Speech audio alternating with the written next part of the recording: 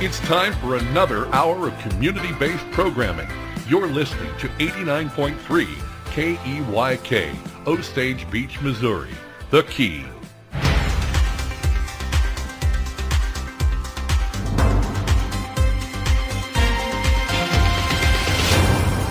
I'm Stacy Johnson, and this is your Lake Expo News Cut for Wednesday, August 10th.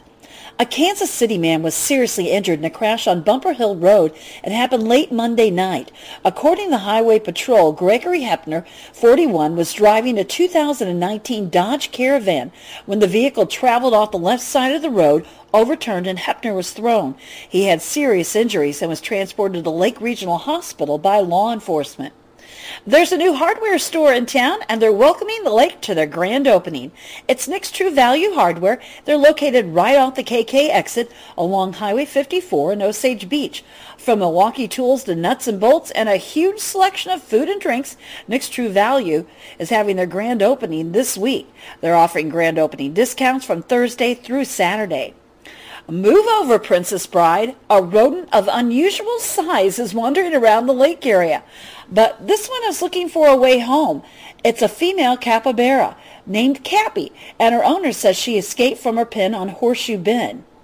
They're the largest rodent in the world, and they're native to South America, but they are a common exotic pet because they're known to be sociable and friendly. Plus, Cappy is a vegetarian, so there won't have to be any battles in the fire swamp. Anyone who sees Cappy is asked to contact her owner, Anetka Borowski, on Facebook. This has been your Lake Expo News Cut. All this news and more at lakeexpo.com. Lake news, events, boating, and the lake life, lakeexpo.com. Join 89.3 The Key for the BS Nation, featuring Matt Burns and Ike Skelton. Bring in people who are influential in the community and focus mostly on state or local, and that's really what we wanted to do. Ike and Matt will address local and state issues and how they affect the lake area. It's up to the listener to take it in how they want to take it in. It's the BS Nation, Mondays and Saturdays at 10 a.m., 6 p.m., and 2 a.m. on 89.3 The Key.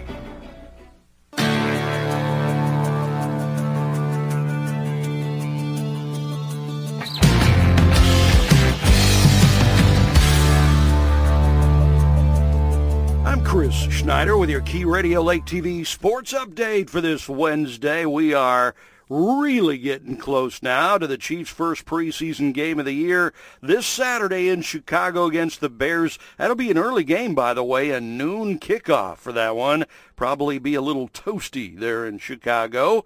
The first regular season game will be on September 11th at Arizona against the Cardinals. The 3 September games this year: at Arizona, then at home against San Diego, and then on the road again against the Colts. It'll be a pretty tough first month of the season.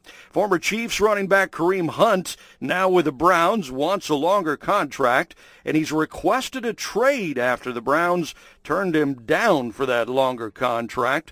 Kareem, of course, led the NFL in rushing as a rookie with the Chiefs in 2017, but missed 9 games last year with various and sundry injuries. As for baseball, the Cards and Royals busy again today as they continue the series they kicked off yesterday. The Redbirds in first place in Colorado. It's game 2 of a 3-game series against the Rockies. And the Royals, hey, don't blame them if they're a little tired after yesterday. Had a doubleheader against the White Sox. They go against Chicago again today. That's a 4-game series. That'll wrap up tomorrow. Then Royals will be back home to play the Dodgers this weekend. So that ought to be interesting. The NASCAR boys getting down to the nitty-gritty. Just 3 races left in the regular season. The playoff round of 16 will then start. That starts in early September. They will be at Richmond this weekend. Hey, you got to check out KB on TV. It's What's Burning with Kevin KB Burns, 7:02 a.m., 5:02 and 11:02 p.m. You got to check it out. Lake TV bringing you 6 local lake area shows, and they're all great. including the Community Spotlight Show, where we interview local big leaders in the community in one form or another. Check that out every day, 9:02, 3:02, and 7:02. You can see Lake TV on Como Channel 90. You can see it absolutely free on Roku. Just do a search for Lake TV. And you can see it streaming live 24/7 at mylaketv.com. I'm Chris Schneider with your Key Radio Lake TV Sports Update for this Wednesday. Portions of our programming on Key Radio made possible thanks to Lake TV. Lake TV is your hometown local TV station, featuring Cup of Coffee with Will and Chris, What's Burning with KB, live high school sports, real estate, dining, boating, and of course the annual Lake of the Ozarks Shootout. Lake TV on Como Connect, Channel 90, Roku, YouTube, Facebook and Instagram, and of course online at mylaketv.com. If it's happening at the lake, it's happening on Lake TV. Key Radio is a non-profit radio station that works with local residents in the Lake of the Ozarks community. Our goal is to provide a positive platform for content that addresses a variety of topics, while also giving people the opportunity to find out more about what's going on in our own backyard. Key Radio uses donations to bring you all of the information. So, if you like what you hear and you'd like to help us continue our mission, please reach out to us at keygatheringplace.com/keyradio. Businesses, individuals, and content providers power the programming that you hear on Key Radio. To inquire about making your tax-deductible donation, go to keygatheringplace.com/keyradio or call 573-280-0532. 573-280-0532. You're listening to 89.3, The Key.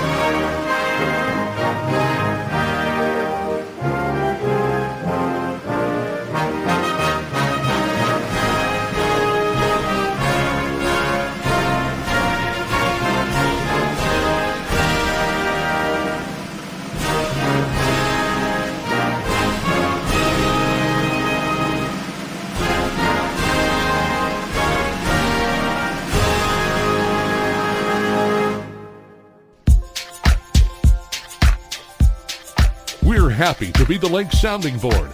Community radio for the Lake of the Ozarks. It's 89.3, The Key. Oh, and it is a beautiful day at the Lake of the Ozarks. I'm telling you what, a day where we're at 69 degrees in August. And yeah, you still feel that humidity when you walk out the door, but you really just don't get overpowered by it as you normally would. Some fog.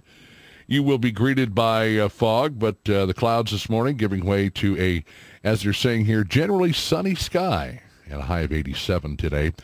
Clear tonight, the low of around 60, so you might even consider sleeping with the windows open and give the air conditioner a break. Sunny and 89 tomorrow, partly cloudy on Friday, a high of around 90. And then for Saturday, sunny and 93, sunny and hot on Sunday, a high of 97.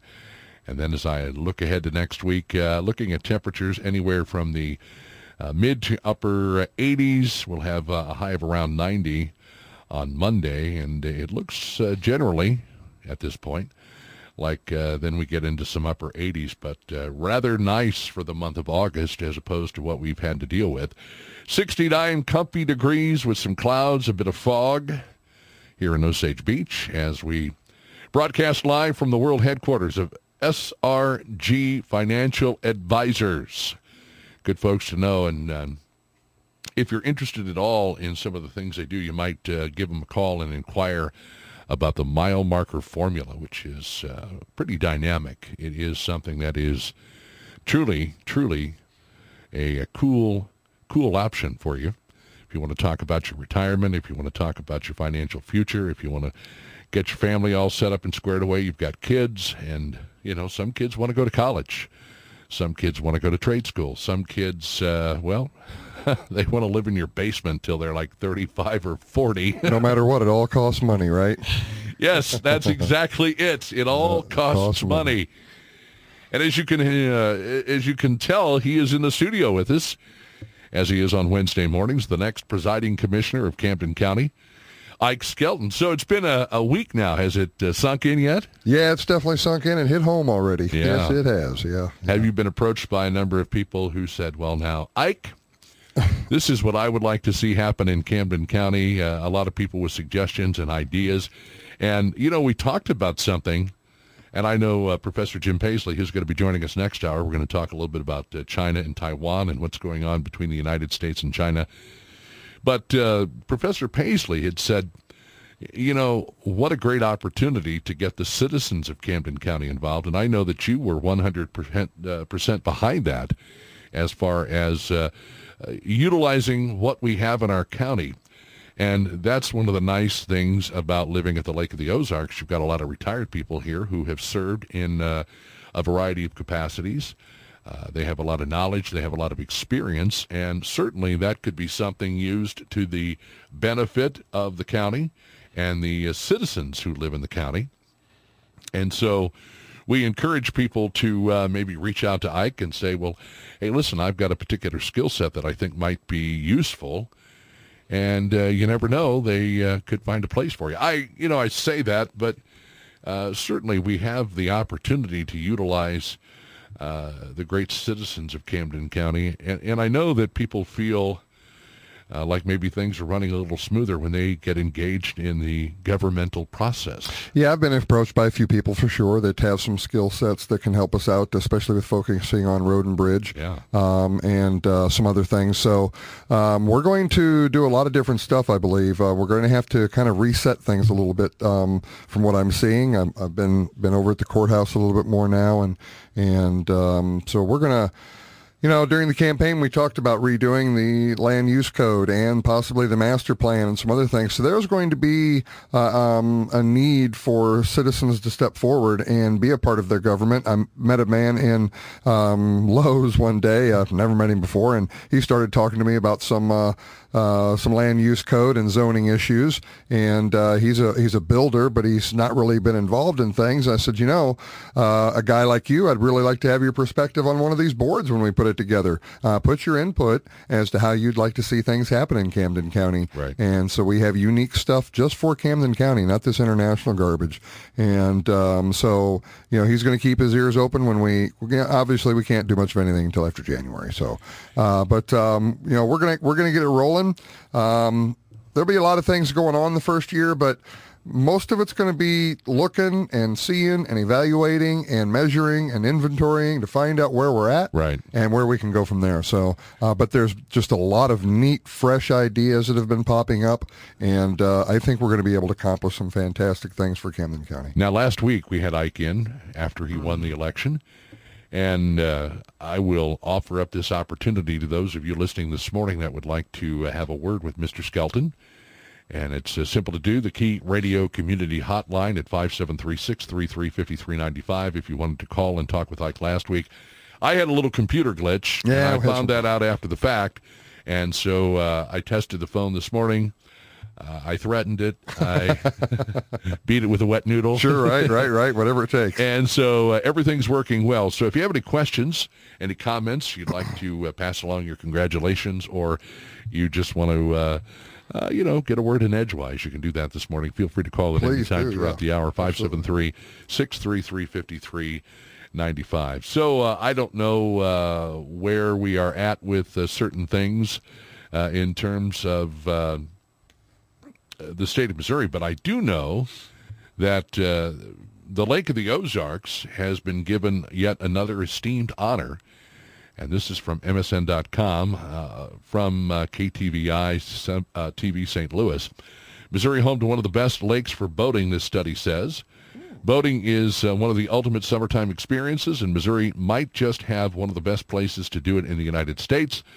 A travel website known as The Getaway ranks the Lake of the Ozarks in mid-Missouri as the second best boating lake in the United States. A research team recently released the rankings as part of its Float on the Best Boating Lakes in America report.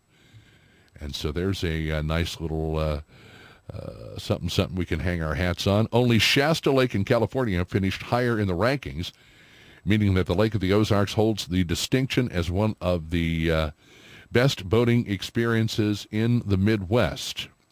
And isn't that nice to know? Well, duh. I mean, we've known that for a long time, ain't we? Exactly. Glad that they finally came on board. What's this Shasta Lake? I never heard of her. I have no idea about Shasta Lake. I remember Shasta soda growing up as a kid. Right, yeah, Shasta? right. Yeah, it was the cheap stuff. Sure, yeah, it was good, though. It was good, though. Yeah, that's right. It got us through. It gave us that sugar, the high that we needed. Yeah, sure, as kids. We burnt all that stuff off as kids. What happened now? I don't know. With more than 1,150 miles of shoreline and a surface area of 55,000 acres, this lake in central Missouri in the Ozark Mountains is truly a boater's paradise. This may be a man-made lake, but the spectacular scenery is some of Mother Nature's best work. Waterfront condos, RV parks, and resorts line much of the coastal area around the lake. That's why we refer to it lovingly as the Midwest Coast. But there are also quiet coves, perfect for fishing and enjoying a quiet day on the lake. Speed boating is a popular sport here, with major boating events such as Aquapalooza and the Shootout attracting thousands of boaters each summer.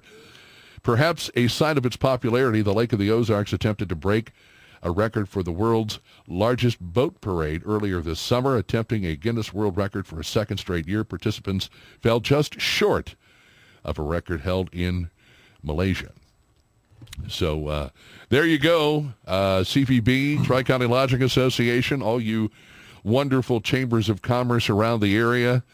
Let's slap this article on your website and get more folks down here to increase that wonderful sales tax for our local economy. Well, I think it also gives an opportunity. Anytime we have something like this, those that are in office can use that to help attract other business to this area.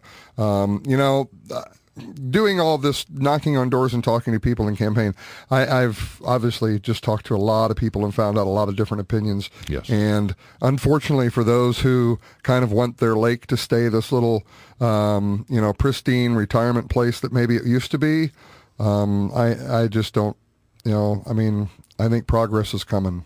Whether you kind of want it or not, I think progress is coming. Yeah. And for some, I think that's a fantastic thing. Some, I think it's a little sad. And I get that, You moved here maybe 20 years ago, and it was kind of quiet, and you had a nice little cove to be in, and you retired and kicked back. And it's just not the same thing any now, and it's not going to be the same thing 10 years from now. So we have to be flexible with that change. I think we have to manage that change well enough that it doesn't just overwhelm us. Take a look at it and make sure that our change is the way that we want it to go, that we can grow in an intelligent manner and do things the right way out of the box. Yeah, there's no doubt about that. I remember moving down here in the mid to late 80s and just really blown away by what they used to call the quiet side. And the quiet side was literally that, the quiet side of the Lake of the Ozarks. There were folks out there boating and enjoying themselves, but it wasn't anything close to what was going on over on this side of the Lake of the Ozarks, where I guess they obviously had more waterfront bars and restaurants and some of the attractions and various things that people could do. You had the outlet mall and a number of other things that drew folks in. And the people on the west side, they enjoyed their quiet side of the Lake of the Ozarks. But this is great to know that we are ranked basically second best in the country. We had the USA Today poll that came out some years back touting us as the best recreational lake in the country. Sure. Hahatonka was one of the best state parks in the country, and I think we certainly have a lot to offer. But as we grow, it's important to understand and realize that certain things have to grow with us. That's right. And that is the amount of housing available. That is somewhat of an issue these days. You've got a lot of companies, and I talked to Nina Jeniton, and she runs Ozark Barge and Dock. And they are working at a fever pitch to try and keep up with their customers, the current clients, the new clients that are coming in. And so one of the things that a lot of folks are facing, whether it's on or off the water, whether it has anything to do with construction whatsoever, are these shortages of the products that they need in order to do their job. So we ask that when people come to the Lake of the Ozarks, if you want a dock, you might just want to be a little patient. If you want a boat, you might just want to be a little patient. Personal watercraft. But there are plenty of things to enjoy. I mean, we have some of the best restaurants. We have a lot of great places for you to go and see, a lot of attractions. You've got things like Bridal Cave, Big Surf, and the list goes on and on. So this is a great area. Come on down. Enjoy yourselves wherever you're at, whatever you're doing. Another story that I saw here, State Auditor Nicole Galloway says Missouri has received nearly $8 billion, Ike Skelton, in federal coronavirus stimulus funding between April 2020 and March of this year. She says through the end of March, the state has spent more than $6 billion of those funds. A significant portion of the spending is for services through the state's Medicaid program and other programs receiving federal matching funds. Other funding has been provided to local governments, schools, higher education, child care providers, long-term care facilities, and developmental disabilities providers. Funds have also been used for mental health services, buying personal protective equipment, virus testing, contact tracing, vaccine preparedness, and access, among other things. And as I look at this article, I see that this is all, in my opinion anyway, money that maybe we really didn't need, because it seems to me like a large portion of it is being used for things that we maybe had on our wish list. And, you talk about some of the things, obviously, that were hit by COVID. And what do you call it, the plandemic? Yeah, the plandemic. What concerns me about that spending is how much of that spending is under, buying new equipment or new things, new programs that they're putting in place. Yes, things that are going to wind up being continually serviced, repaired, updated, or staffed. Any of those things are going to be a problem because, the government hands out all this opium, other people's money, OPM, and we get hooked on it, and we come up with these new processes and new agencies or programs, and then, once that money dries up, it has to be continuously staffed, taken care of, funded, what have you. So now then, where are we going to get that money? We're going to have to raise it somewhere else or cut that program. And unfortunately, when you have something new in the government and the people start using it, and then you want to take it away, that can become problematic. And I think government sometimes does that on purpose. It's like they almost want to draw us into, some sort of a new little flashy object over there that we'll use and just bow down and say, thank you so much, Mr. Government. When in reality, they just, if they just leave it alone and didn't start it, we'd be fine without all those new programs. We're doing all right. A large part of this is on two different levels. Number one, this money comes with strings attached. Sure. Number two, it allows various folks to grow government, which is something that we don't want to happen. And as you mentioned, once you develop a program or an agency or something that you see fit, then that has to continuously be funded. So when all of this money dries up, what then? Is it going to be a situation where you take some of the money and you put it away for a rainy day? You have some reserves. But initially, a lot of people would say that we shouldn't be doing this in the first place, that this money is taxpayer dollars, and it's being looked at as a way to, buy new things, fund new programs, create new agencies. Well, and do we really need that? Do we really want that? One big problem is it doesn't exist. The money doesn't exist. I mean, we don't have What? it. What are you saying? Yeah, right. It doesn't exist. It's being printed out of thin air, so it's all being borrowed against our children's futures. Right. And When you can continue to do that, it's just like this insane Inflation Increasing Act. Reduction Act. Yeah, well, you know the truth. No, it's reduction. Come on. Yeah. How do you look at the name? It says Inflation Reduction Act. Well, and it will reduce inflation, but to what degree? It's a minimal reduction, if at all. And it's also something that is not going to be seen in terms of its effect immediately. It will take several years. So unless somebody has a crystal ball, and I'm not aware of who that person may be, we're again putting money into things, betting on things, and talking about things that we can't necessarily control because there is no real control. What if something happens globally? What if something happens in this country where we find ourselves in a pinch for some reason, and your Inflation Reduction Act has done nothing but fund energy-related programs, climate change, energy-related programs, healthcare.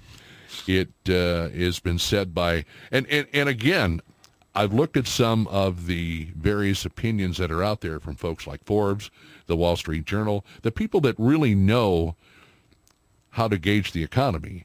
And even in talking with our good friends right here at SRG Financial Advisors, there is no guarantee that what they're saying to us is actually going to take place. It is not in stone. But our legislators, they had the big vote-o-rama over the weekend. They were working at a fever pitch. We're working so hard for us. Yeah, well, they got it through the Senate. It still has to go through the House, and it still has to end up on the president's desk. And I'm sure he'll sign it and then jump up and down and take credit for it. He took credit, or will take credit, for this Inflation Reduction Act, but they... Not for the inflation itself. Well, and I was going to go another direction and say... the White House, and we'll talk about this later on in the hour, had no idea that the FBI was set to raid Trump's home, Mar-a-Lago, there in Florida. And we talked about this yesterday with Professor Pasley, saying that, wow, what a great distraction this raid on Trump's home was to kind of push the Inflation Reduction Act to the side so people aren't really paying as much attention to it as they probably need to. Look, all of these financial things that they've been doing, all of the payouts, the COVID relief, all of that is the largest money laundering scheme that you've ever seen. Mm-hmm. And so they print money out of absolutely nothing, thin air. They throw it out into the economy. We get huge inflation. Well, now the Fed has to go and increase their interest rates. So as they increase their interest rates, they do that to take the cash dollar out of the market. So if you're spending more money on your house, business, whatever things that are being that are basically in hock that you have to pay off, your interest rates are going up, or anything you're going to borrow, then they take that money, that extra money that you're spending that's coming out of the system, and they put it in their own pockets. And it isn't actually printed money anymore. It is actual wealth, because you have spent your time and your energy to create that dollar and that wealth, and now you're turning more and more over to the Federal Reserve, which is nothing more than a bunch of private investors that are fleecing America to the very best that they possibly can. And when you come up with these other programs that, all of the different wind, energy, the solar, all of these different schemes for climate change is just another way of paying off one entity or another and continuing to launder that money. We saw during the Obama years with Solyndra, they took bunches of money. It got laundered then through the unions and out to the Democrat National Committee in California. So, this is proven stuff. There's a track record there. And nothing ever happens with this. And we're seeing the same thing now. And as the Fed continues to claw more money out of our economy through higher interest, it really is turning our wealth into their gain, and it's just money laundering, and it's perfectly legal, unfortunately. And they've all done it. Tell me Donald Trump didn't spend a whole bunch of money. he spent a whole bunch of money too. They all do. Along with that Congress and the whole 9 yards, man. They're blowing the money we just don't have. And unfortunately, an awful lot of people out here in America are sucking it up because we're creating the jobs. We're doing the whatever, the electric car thing and all of this. And we're just all a part of the problem. Well, let's just say, I think maybe some of that money should be put away for a rainy day. And that rainy day would be when we need to use it on things that we need to use it on, as opposed to, again, creating new agencies, new government, and just expanding this runaway leviathan that is just taking over. At some point, it's got to crash. It's got to crash. Sometime you're in that car, you're driving down the road with your stimulus money, and then all of a sudden up pops a brick wall, and guess what? You're screwed. We've had the little bubbles. We had the real estate bubble and some other things. This is a government bubble, and it's going to blow up. It's going to be bigger than any of them. Yes, it is. Yes, it is. And when it hits, it's going to hurt worse than anything we're dealing with now. We've got to step aside. We've got Stacy Johnson with a check of local news. LakeExpo.com is the website there. And, of course, Uncle Chris Schneider with a look at sports from Lake TV. And more with Ike Skelton, the next presiding commissioner of Camden County. And also, don't forget, our history professor extraordinaire, Jim Pasley, in the 9 o'clock hour. We'll talk China, Taiwan, and get the lowdown. And also, I want to remind folks that, just real quick, Professor Pasley will be joining me later on this morning for the taping. And we'll release a new show on Thursday, tomorrow, of What's Burnin'. 7:02 a.m., 5:02 p.m., 11:02 p.m. over on Lake TV, and we'll be talking about things that maybe you didn't know China owns here in the good old U.S. of A.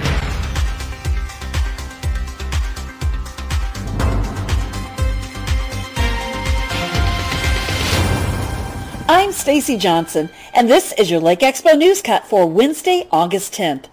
A Kansas City man was seriously injured in a crash on Bumper Hill Road. It happened late Monday night.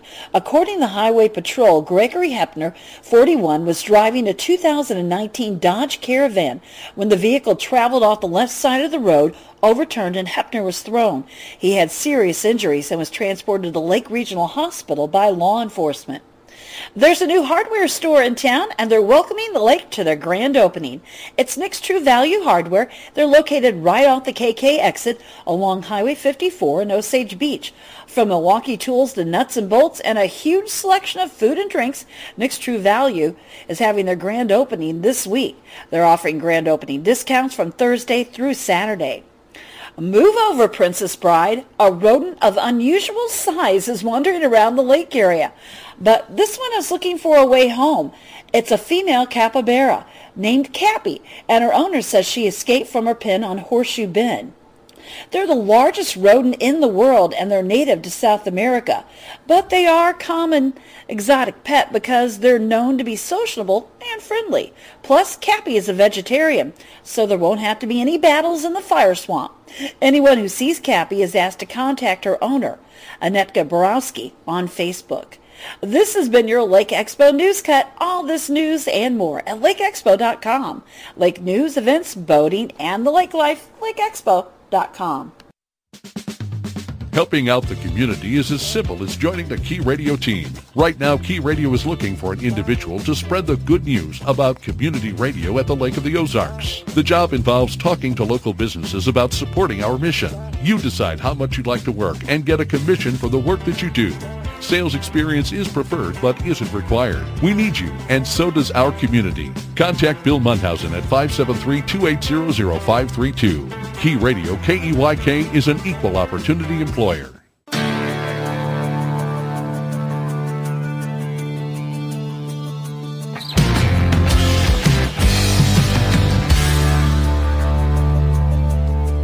Chris Schneider with your Key Radio Lake TV sports update for this Wednesday. We are really getting close now to the Chiefs' first preseason game of the year this Saturday in Chicago against the Bears. That'll be an early game, by the way, a noon kickoff for that one. Probably be a little toasty there in Chicago.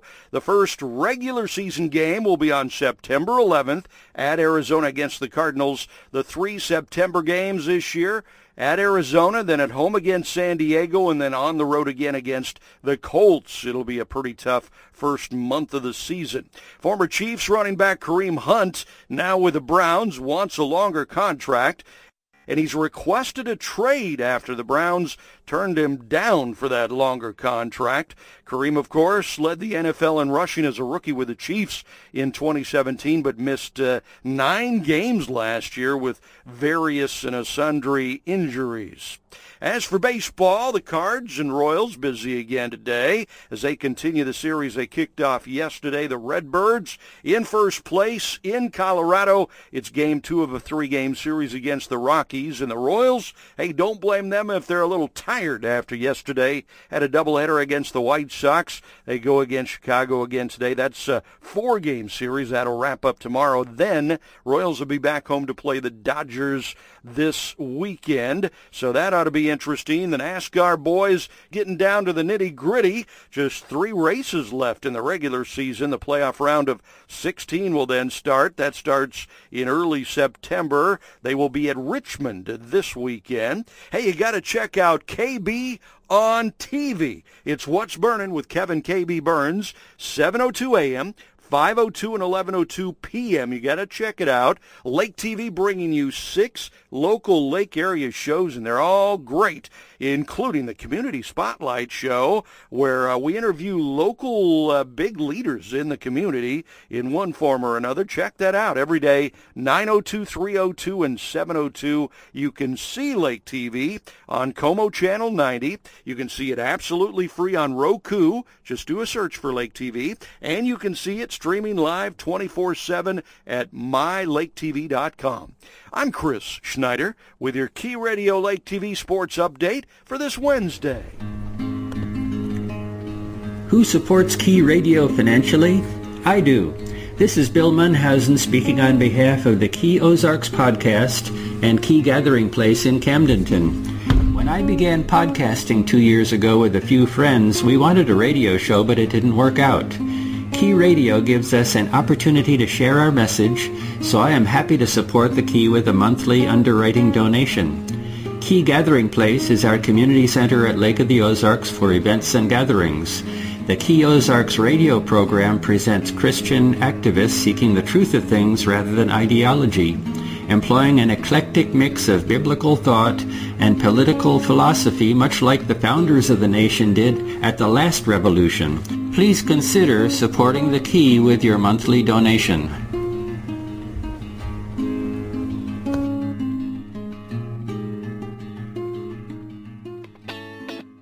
Key Radio wants to help our community by offering a platform for all groups and organizations to share their message. If you have a pre-recorded public service announcement talking about who you are and what you do, email it to kbsfree65@gmail.com. Rotary clubs, veterans groups, animal shelters, fundraising organizations, and more are all welcome to send us their pre-recorded message. Key Radio reserves the right to deny or accept any PSAs received. The Serving Table provides free meals at Key Gathering Place, Wednesdays 2 p.m. to 6 p.m. and Thursdays 5 p.m. to 8 p.m. It's the continuing mission of Jacob and Carly Lamb to serve people in need. But this is not just about free food. Jesus said, "Man shall not live by bread alone, but by every word that comes from the mouth of God." Spiritual food is as great a need as the meals Jacob prepares, and we need volunteers to join in so the Serving Table can open every day. Learn more at keygatheringplace.com or search Facebook for The Serving Table. Programming on Key Radio made possible through a generous donation from Victoria Station.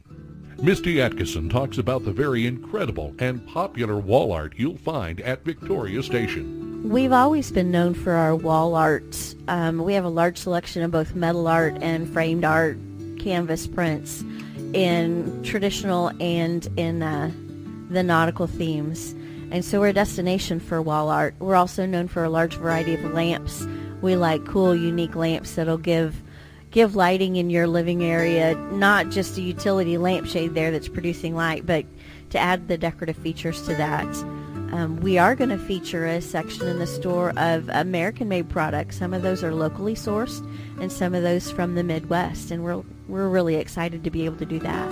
We're still located at 5465 Osage Beach Parkway, just off the Case Road exit, and the best way to find us online is on Facebook at Victoria Station. We are open daily 9:30 to 5:30. Positive programming provided by you on the Lakes Community Radio Station, 89.3, The Key. It is 8:39. We are up to 70 degrees. Still some clouds, a little bit of fog. But the good news is we're headed for a high today of around 87 degrees. 87 degrees for the high. Yeah, woo! Yesterday's high 89, and driving with the windows down, you can really tell how hot it's going to be, because you think when you're driving, you got the windows down, it's going to be cooler, but you stick your hand out the window, and the air is hot. Yeah. You can feel the hot air, and so you get to a point where, like yesterday, there wasn't that heat that you feel. 87 the high with a partly cloudy sky, 60 the low, and mostly clear. I can't tell you what it's going to be like to enjoy 60 degrees for the low. 89 and sunny tomorrow, partly cloudy, and 90 on Friday. Don't forget hot summer nights coming up this Friday night on the beautiful and historic Bagnell Dam Strip, where we get together every second Friday of the month, May through September. People come down with their vehicles. People come down with their families, and everybody has a great time, and the strip comes alive, and there's a lot going on. Last month, we had the mascots from the Springfield Cardinals. We had Ariel from The Little Mermaid, and everybody was having a good time. And you get to see some folks that are promoting a cause, the folks with the Save the Swinging Bridge in Brumley. They have been down, I think, each and every one of the hot summer nights that we've had so far for 2022. And I got to say, it's just it's incredible to meet these folks. Kathy Jeffries and the folks that come down, they bring down some merch because they're trying to raise money. They bring down some information as they are trying to raise awareness. Mm-hmm. The Swinging Bridge in Brumley is such a wonderful and historic part of the Lake of the Ozarks. We talk about, having the second best place in the country to go boating. But we have so much history here, and it's so important that we preserve our history and have it around for future generations. And Bill Mulder and I did a segment for On the Trail on Lake TV, and we went out to the Swinging Bridge, and to see that up close and see the damage that is occurring as this thing has just been out in the elements and it hasn't been maintained. And there are some opportunities for the folks that are trying to save the bridge to, get some money and put into it. But it's going to take a lot of work. So sooner rather than later is, I guess, what I'm saying here when it comes to the preservation of the Swinging Bridge in Brumley and the need to get in there and start taking care of this thing, so that if and when they do get to a point where they would have funds accessible to do some work, that it isn't in a state of disrepair, so much so that maybe nothing can be done. But this is something that is very, very, very, very near and dear to the hearts of so many people. And I know a lot of people that have visited the lake often talk about their experience on the Swinging Bridge in Brumley, and certainly when it used to be open. 93 the high and sunny on Saturday, 97 the high and sunny on Sunday. And then we get into a pretty nice stretch of weather as far as next week. Current lake level at 659.43, river level at 552.39, surface water temp at 84 degrees. So I was talking about this story here. This is from the News Tribune, and Ike and I were kind of talking about this off the air. State launches mental health helpline for Missouri farmers. And the story starts out, Missouri has a new mental health helpline for one of its most distressed populations, farmers and ranchers. The Missouri Department of Agriculture on Monday launched the Agri-Stress Helpline, a free confidential mental health service that connects agricultural producers and rural farmers, or families rather, with mental health care professionals that have an agricultural background. The number to call or text is 833-897-2474. The line is open and staffed 24 hours per day, 7 days a week, because, farmers are early to bed and early to rise. Sure. That makes you healthy, wealthy, and wise. There's a mental health crisis in rural Missouri, a collaborative report from 2020 found. And I don't know, because, I've talked to some farmers, I've talked to some ranchers, but I've never experienced it. So I can only imagine what folks go through in order to, run, let's say, the family farm, if that is something that maybe one or more of our listeners out there are doing. I'd be interested to hear from you this morning. And if you'd like to talk to Ike, again, 573-633-5395, the Key Radio Community Hotline, open for business this morning. So give us a call. But for all these years, I think farmers and ranchers here in the state of Missouri and probably throughout the country have dealt with everything from high prices, low yields in terms of what they make on their crops, and, weather. I mean, look at the month of July that we had. It was devastating to farmers around the state of Missouri and certainly throughout the Midwest and throughout the country, but they've always been able to cope. However, it seems like in this day and age, the family farm isn't something that future generations want to inherit, because they've probably seen their moms and dads go through quite a lot in order to keep the family farm afloat. And then you've got these corporations coming in and buying up all of these farms. And this is something we'll discuss with Professor Pasley over on Lake TV. Countries like China that are seeing a prime opportunity to come in and buy up certainly some of the manufacturing when you talk about poultry, when you talk about some of the other meat processing that goes on in the country, and that these folks are just ready to do anything to get out from under it and make some money and then move on and do whatever it is they want to do. But do you think a mental helpline is really going to be an outlet for farmers? Do you think farmers are more along the lines of, it's our problem, we're responsible people, we'll take care of it ourselves like we always have? And then, of course, what is the cost that goes with supplying a mental health line for farmers? So a lot of different angles to go at with this. What are your thoughts, Ike? Well, as you said, these folks have been dealing, and we've all been dealing with a lot of issues recently, and we've dealt with issues, through eternity. There's nothing new under the sun. Everything that we are going through today in one way or another has been gone through by some generation before us in one way or another. Mm-hmm. Look at the Great Depression. Look at the Dust Bowl during that time. It was just a lot of things that came together in bad ways that made it bad for everyone, and they were incredibly horrible, tough times. And I think we, if we had a weather event similar to that, we could very well go through that same sort of thing again, and I don't imagine that we probably will sometime in our future. But I think an awful lot of what we experience now are more of a comfort-related thing to some extent than a need, because I think we're all fairly well fed, we're all fairly well clothed, we're all fairly well housed. And I'm not saying everybody. Don't get me wrong. Don't misunderstand. This is a general statement, not and when it comes to mental health, this isn't that program, but we talked about it offline, and the very best mental health you can have is a healthy relationship with Christ and the Holy Spirit, and read up on your Bible. It's there for your comfort. If you even if you don't have a relationship with Christ, grab that Bible and just start reading it. Read some Psalms. Read some of the things that went on, and there's the great enlightenment there and great comfort. Jesus is a comforter, but you have to have him in your heart. You have to know who he is, and you have to know.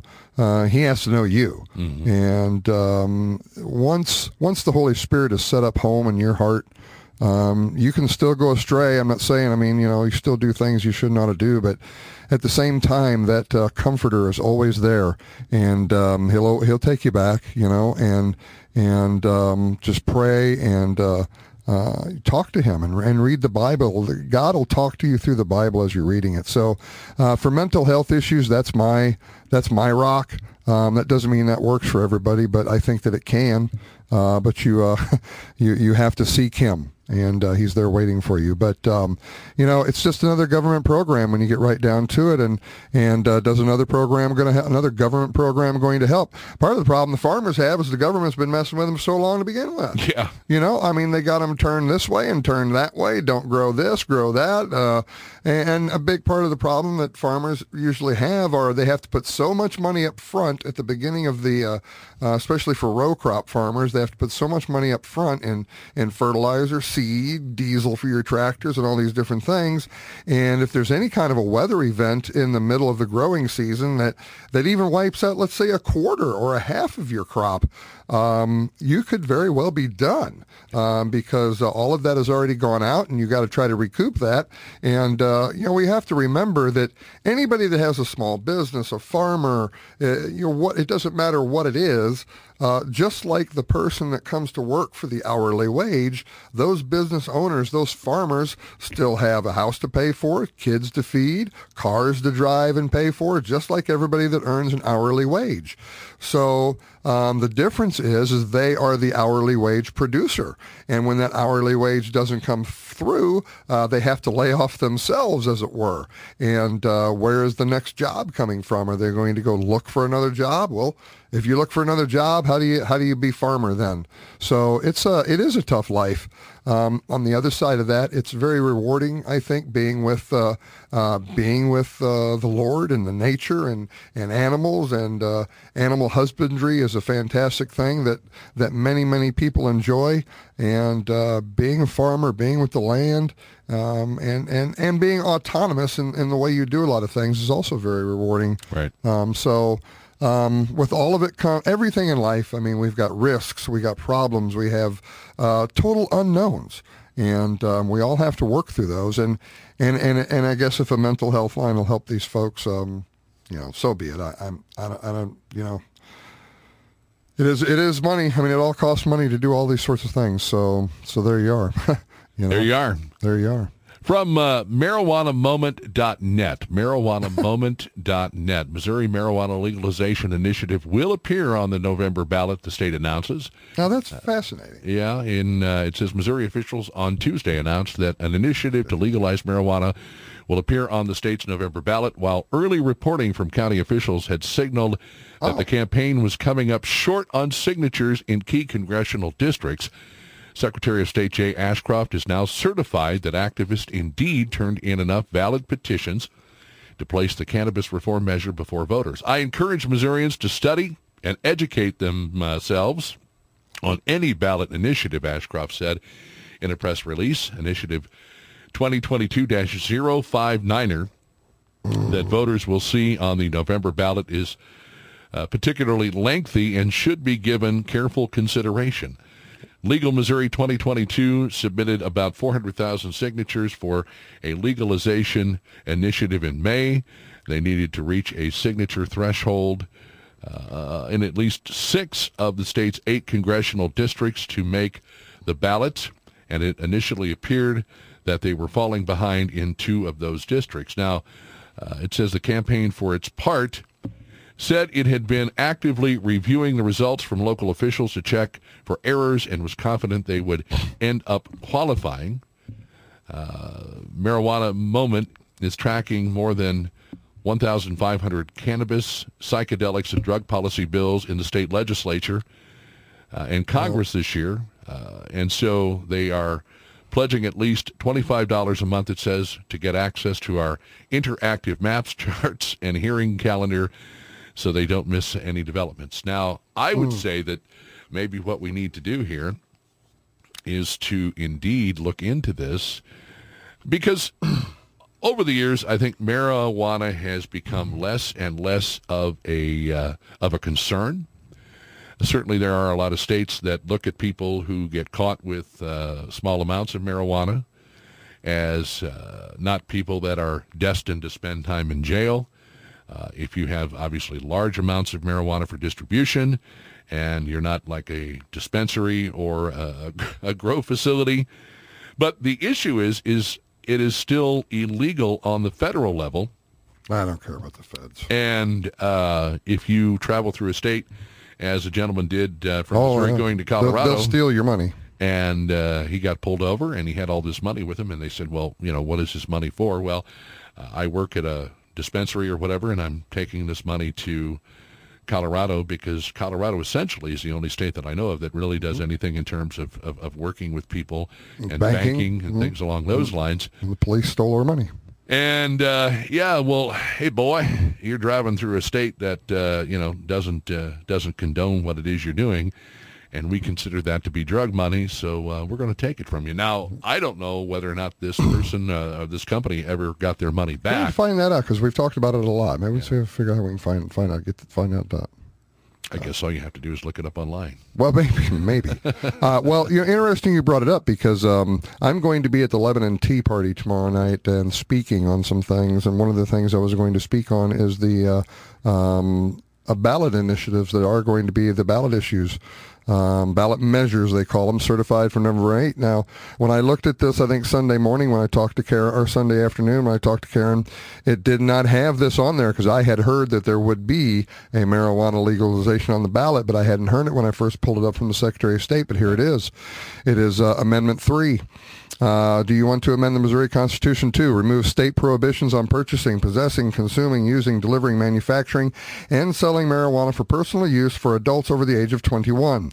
It will require a registration card for require a registration card for personal cultivation with prescribed limits, allow persons with certain marijuana-related nonviolent offenses to petition for release from incarceration or parole and probation to have records expunged, establish a lottery selection process to award licenses and certificates, issue equally distributed licenses to each congressional district, and impose a 6% tax on the retail price of marijuana to benefit various programs.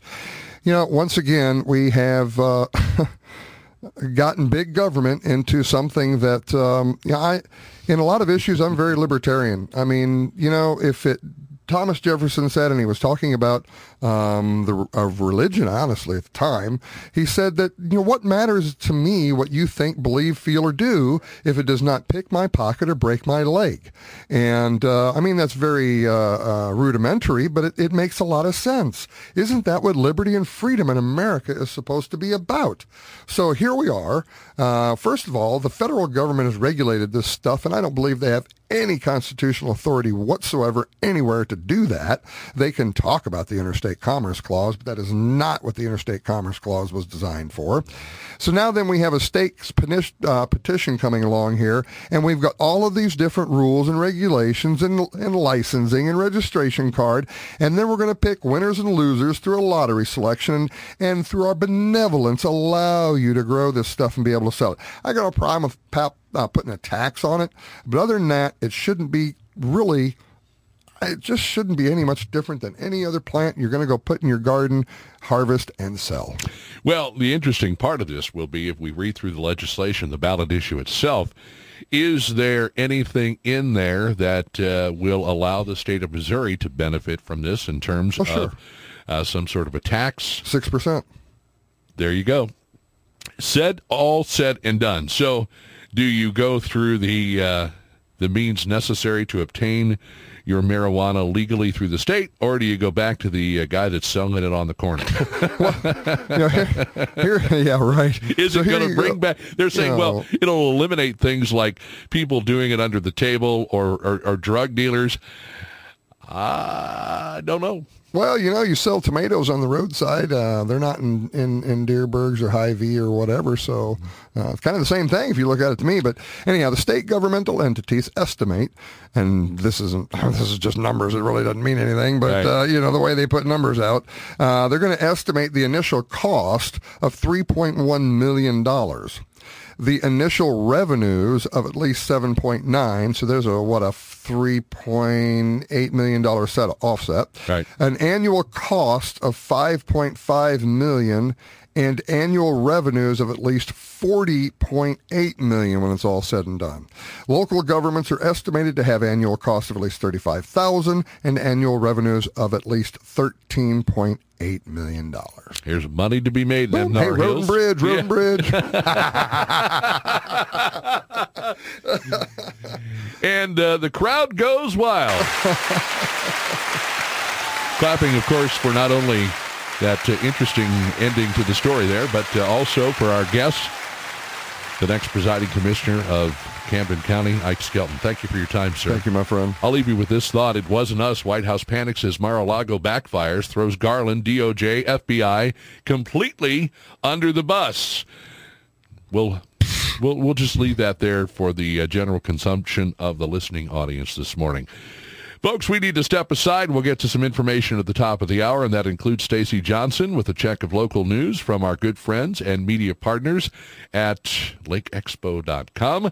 Also, great media partners, the wonderful folks at Lake TV, Chris Schneider with a check of sports, and our history professor extraordinaire, just like I set it up when I posted it on social media, the one, the only, Professor Jim Pasley joining us in the studio coming up following our information break. We are at 71 degrees, looking for a high today of 87, a low tonight of 60. We'll see some clouds, a little bit of sunshine, and then a clear sky tonight. We'll review it all on the other side of the break. You are listening to The Daily Show on Key Radio, and thank you, folks.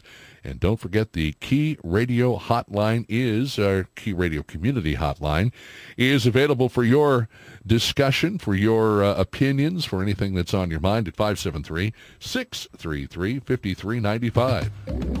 It's time for another hour of community-based programming. You're listening to 89.3 KEYK, Osage Beach, Missouri, The Key.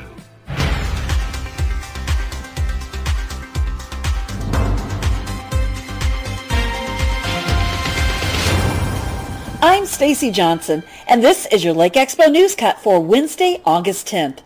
A Kansas City man was seriously injured in a crash on Bumper Hill Road. It happened late Monday night. According to the Highway Patrol, Gregory Hepner, 41, was driving a 2019 Dodge Caravan when the vehicle traveled off the left side of the road, overturned, and Hepner was thrown. He had serious injuries and was transported to Lake Regional Hospital by law enforcement.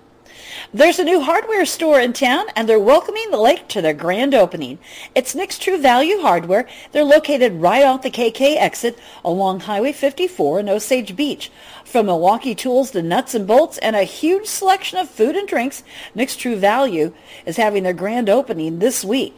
They're offering grand opening discounts from Thursday through Saturday. Move over, Princess Bride. A rodent of unusual size is wandering around the lake area, but this one is looking for a way home. It's a female capybara named Cappy, and her owner says she escaped from her pen on Horseshoe Bend. They're the largest rodent in the world, and they're native to South America, but they are a common exotic pet because they're known to be sociable and friendly. Plus, Cappy is a vegetarian, so there won't have to be any battles in the fire swamp. Anyone who sees Cappy is asked to contact her owner, Anetka Borowski, on Facebook. This has been your Lake Expo News Cut. All this news and more at lakeexpo.com. Lake news, events, boating, and the lake life, lakeexpo.com. Join 89.3 The Key for the BS Nation, featuring Matt Burns and Ike Skelton. Bring in people who are influential in the community and focus mostly on state or local, and that's really what we wanted to do. Ike and Matt will address local and state issues and how they affect the lake area. It's up to the listener to take it in how they want to take it in. It's the BS Nation, Mondays and Saturdays at 10 a.m., 6 p.m., and 2 a.m. on 89.3 The Key.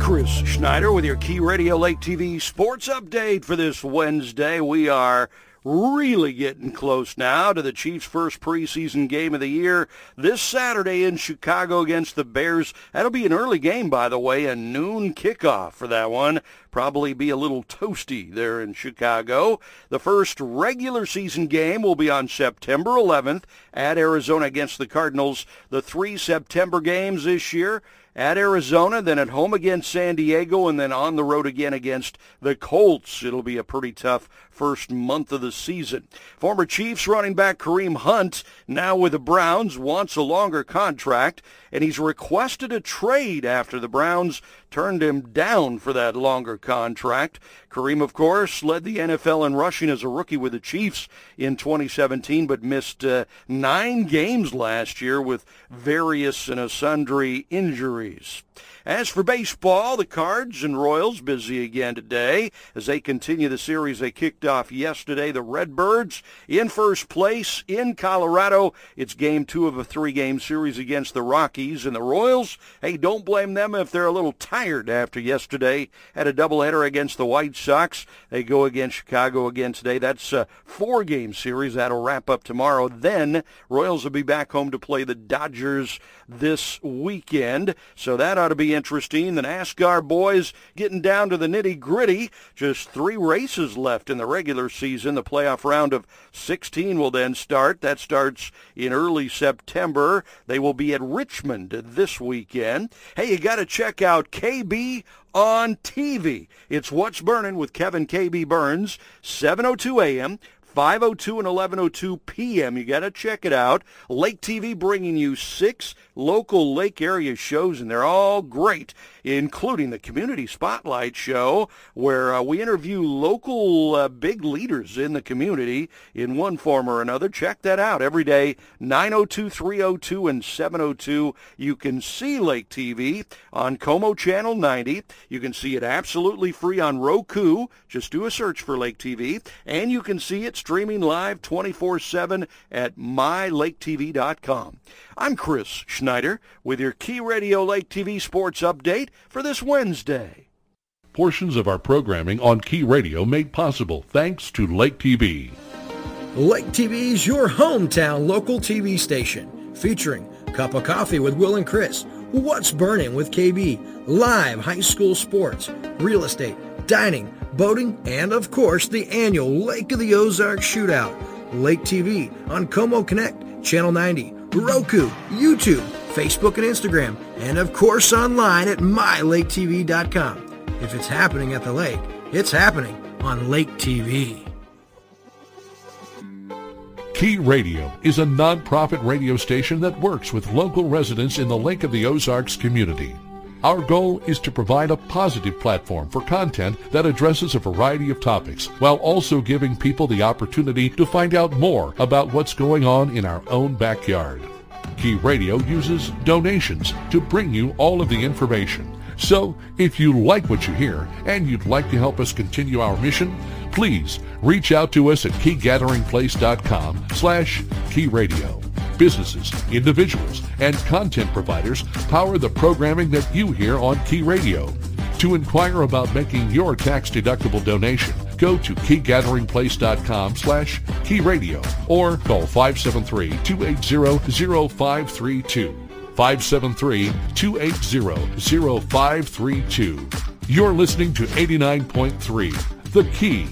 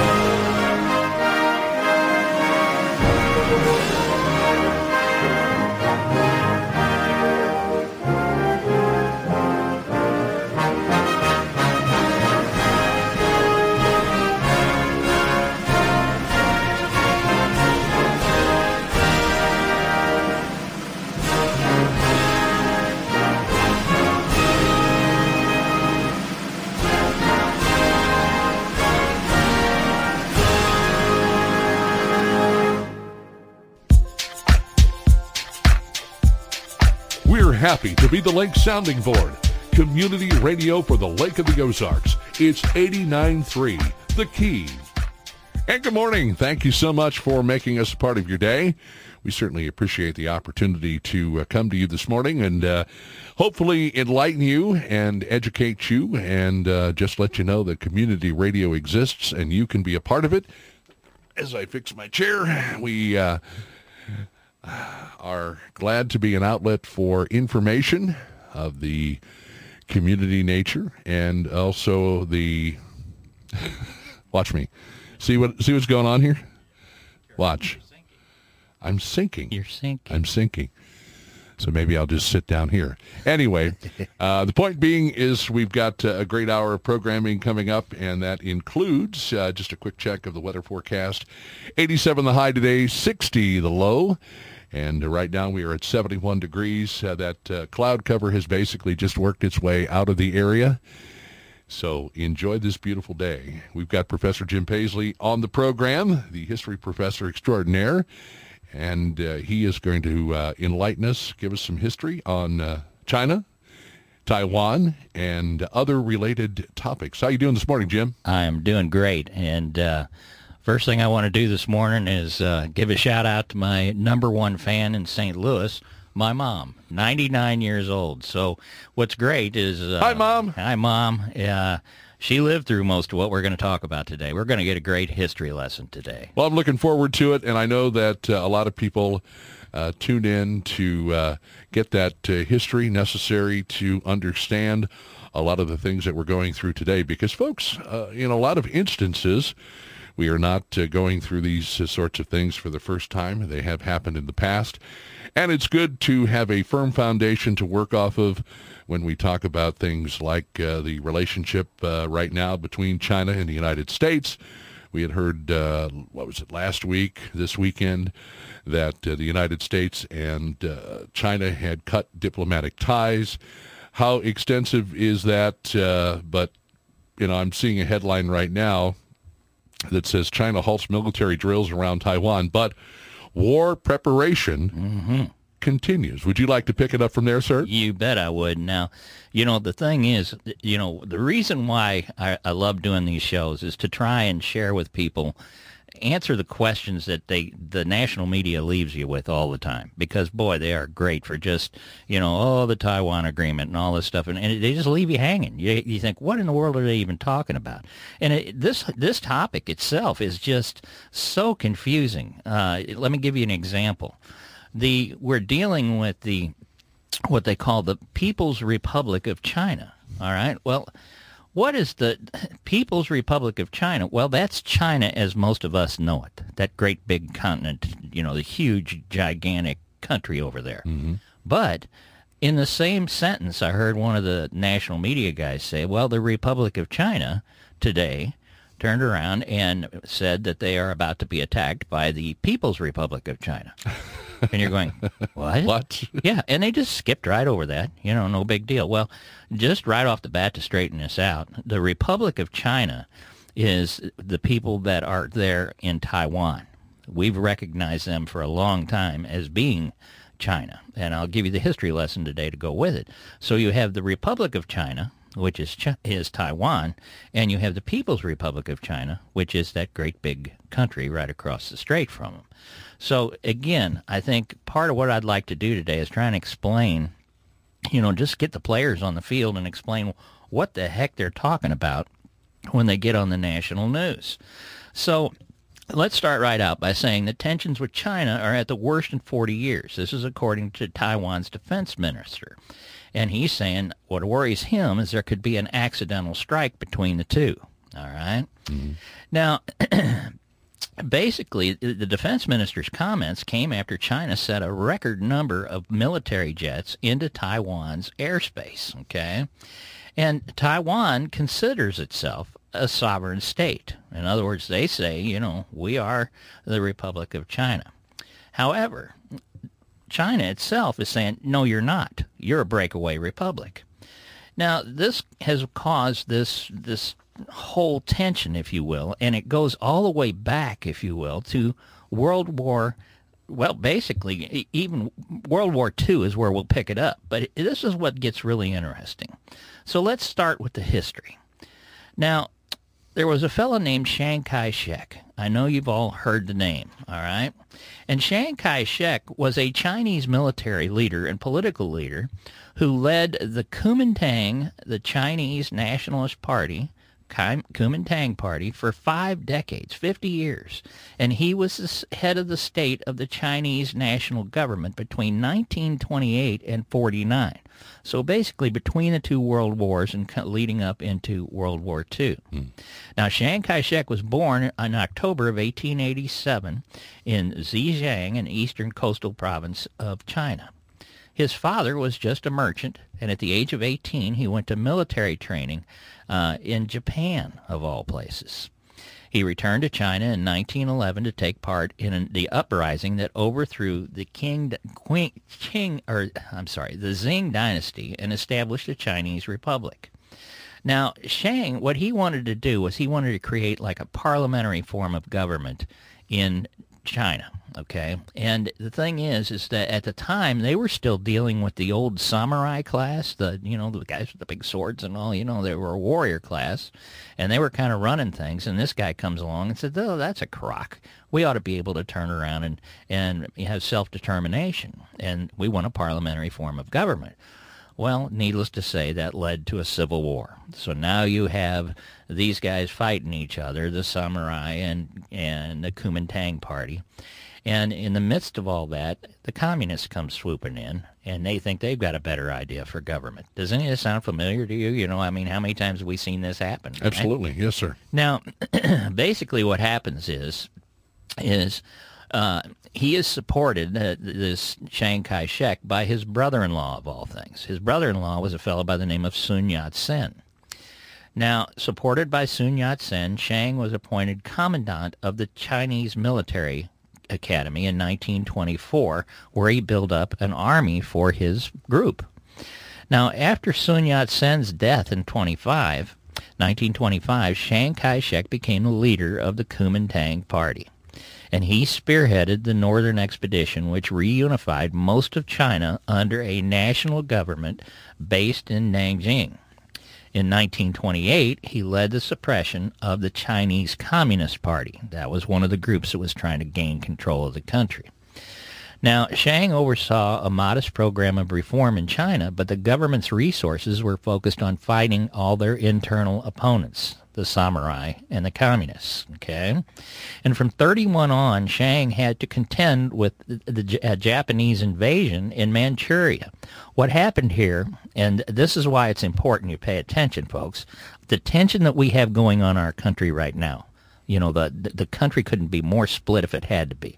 And throughout history, what we've seen is that when that happens, you are weakening yourself and leaving yourself wide open for another country to come in and take you. And that's exactly what Japan did. They saw the civil war taking place in China, and they jumped across the strait and into northern China and took Manchuria. And that became their base of operations to take the rest of the country going into World War II. So you can see, the ties here are very similar, and this is one of the cautions that I have for people. We're sitting here fighting amongst ourselves, and you know that Russia and China are watching us. They're watching every day to see what we're doing.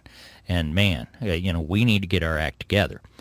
Now, basically what happens here is that from 31 on, Chiang is leading the show there, trying to maintain control and fighting all these different forces.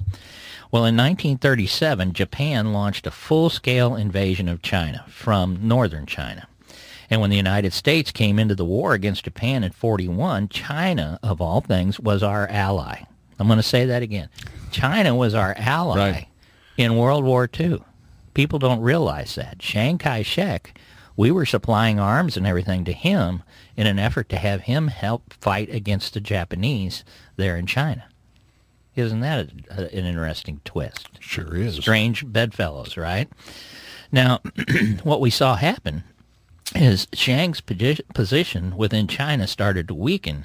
His status abroad grew. And in November of 43, he actually traveled to Cairo, Egypt, and met with Franklin Delano Roosevelt and Winston Churchill. And to them, it was important that Chiang Kai-shek at all costs continue fighting because they're trying to carry on a war in Europe and Asia at the same time. And so we're going to do everything we can to bolster Chiang Kai-shek so that he can continue to fight against the Japanese while we're trying to take care of Hitler and Mussolini in Europe. So he's kind of a placeholder, and they're sacrificing literally millions of lives. The Chinese took it something terrible on the chin from the Japanese. The Japanese had much more advanced weaponry, aircraft, so on and so forth, and they laid waste to the Chinese. Now, after the war, in 1946, another civil war broke out between the Kuomintang Party, Chiang Kai-shek's party, and the communists. Okay, so you got a group that wants to have a parliamentary government, and you have communists. And in 49, the communists won. Okay, now this takes you all the way back to the days of Mao Zedong and them. So the communists came in and they defeated Chiang Kai-shek. Well, you know, they got to hightail it out of there. I mean, they're all going to get killed. So he took the government, Chiang Kai-shek did, and he fled to the island of Taiwan. That's how they wound up there, all right? Now, there, Chiang Kai-shek established a government in exile, which he led for the next 25 years. Now, he claimed when he left mainland China and went to Taiwan, he was the country of China. China naturally said, "No, we whooped your butt, and now you are you're just a breakaway republic, and you're not China." So that's a little bit of the history, just laying it out for you about where the conflict started. Okay, now bear in mind we're going all the way back to the 40s. All right. Now this government that he set up, that Chiang Kai-shek set up in Taiwan, continued to be recognized by many countries as the legitimate government of China. And Taiwan controlled China's seat in the United Nations until the end of Chiang Kai-shek's life, and he died in 1975. So from the 40s all the way to 1975, the UN recognized Chiang Kai-shek and the people of Taiwan as being China. That just blows my mind when you think about it, right? And you can imagine China is not happy about this. China proper is not happy at all. Now, what happens is things didn't remain calm, and Taiwan is an island which, for all practical purpose, has been independent since 1950. But like I say, the Chinese, the mainland, is saying, no, that's not it. Well, when the Korean War broke out in 1950, the United States, seeking to prevent the further spread of communism in Asia, we sent the 7th Fleet to patrol the Taiwan Strait and keep Communist China from invading Taiwan. Now think about that again. 1950, we are sending our 7th Fleet over there between Taiwan and mainland China to keep China from taking Taiwan, which is right where we are today. Tell me history doesn't repeat itself. Absolutely. It's absolutely unbelievable, right? Now, this U.S. military intervention forced Mao's government to delay its plan to invade Taiwan. At the same time, with U.S. backing, the government of Taiwan continued to hold China's seat in the United Nations.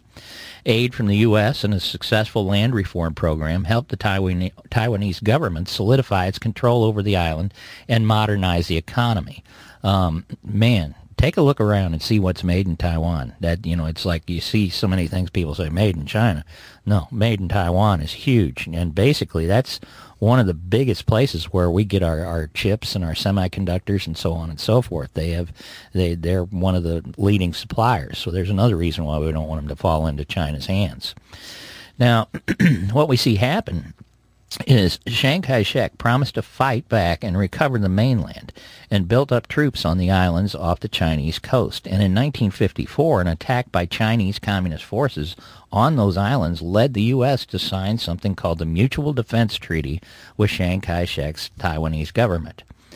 Now, when a second military crisis over the offshore islands in 1958 led the U.S. to the brink of war with Communist China, Washington forced Chiang Kai-shek to officially abandon his policy of fighting back to reclaim the mainland. So, you can stay on the island and you can call yourself China, but we don't want you launching any new campaigns because you're going to drag us into a war with China. Now, bear in mind, all this is happening in 54. Okay, so like I say, when you watch the news today, they make it sound like this is all something new. No, this is been going on for a while, been folks. Going on for a long time, all right? But most people don't know that because most people don't bother to check their history. Right, and your talking heads on the national news, they don't have a clue. They're clueless, right. All right? Now, in 1972, Taiwan formally lost its seat in the United Nations to the People's Republic of China. That's China proper, the big country, okay? So now, all of a sudden, these guys are out on this island, and they're kind of like, now what? You're leaving us out here on this little island, and you're recognizing the main continent country. Now, in 79, the United States switched diplomatic recognition from Taiwan to China, and we ended our military alliance with the government of Taiwan. So the people in Taiwan are thinking, oh boy, we're in trouble now, right? However, that same year, the U.S. Congress said, well, we still got to protect them, and they passed the Taiwan Relations Act, which commits U.S. to help Taiwan defend itself from attack by the Chinese. That's the thing that's got us wrapped around the axle right now, okay? We're not recognizing Taiwan as being China proper, but we signed this Relations Act back in 1979 that said we will help Taiwan defend itself from mainland China. Does that make sense? Yeah. So, everybody says, what are we even messing with this for? Now, I found an interesting article about where we may go from here. And it was in the Federalist by Chuck DeVore. And basically what he says is that when the Chinese Communist Party decides to squash the island nation of Taiwan, basically, and drive them out, the question comes, will Chinese trying to limit the conflict to just Taiwan and the immediate waters, or will they immediately embark on a wider conflict that's going to drag the United States and Japan and other nations into this thing? And this is where we're really worried right now with all this saber rattling. In other words, when this war comes, will the Chinese Communist Party try to keep the conflict confined to Taiwan, or will it strike out broadly, seeking to preempt Japanese and U.S. forces that might attempt to come to Taiwan's aid? Once again, let's go back and look at our history. And I'm going to shift us from one continent to the next. In the First World War, Imperial Germany's decision to invade France via Belgium in response to war in the Balkans between Serbia and their Austria-Hungary allies, it's seen by historians and military strategists for triggering the United Kingdom's entry into the war against Germany. Now, bear in mind, we talked a little bit, I think, on another show about the heir to the throne of Austria-Hungary, Gavrilo Princip, being killed by a Serbian. And that was the trigger, actually, that triggered World War I. And because of a system of alliances, because Russia backed the Serbs, they're in. Because Germany backed Austria, they're in. England, they turned around and they said, well, shoot, we can't let Germany get too powerful, so they allied with Russia. France winds up drug into it, and we're in a world war, just that quick. And that's the risk that we face right now with this whole Taiwan issue. How many countries are going to get drug in, or are we all just going to sit back and let them take Taiwan? Now, going back to Germany, why did Germany attack France when its initial threat was Russia to the east? The main reason was that planners in the German General Staff thought that Russia was too large and it would take them too long. The Russians is going to take them forever to get people to the front and get them organized. So they said, well, while they're messing around trying to get organized, France is a threat on our other door, on the back door. And so they said, we need to knock France out first with a quick blow and then turn around and deal with Russia. Okay? And when you take that scenario and apply it today, Chinese military strategists know that Taiwan's not going to be able to put up near the defense they need to. But with our air bases in Japan and Guam and throughout, the first smart thing to do as a military strategist would be take those assets out so that they can't be used to come to the aid of Taiwan. So, that's the big problem we have with this conflict, is that very quickly we could drag a lot of people in, and primarily we'd be drug in because China might take a first strike to knock out our ability to come to Taiwan's aid. Again, does that make sense to you?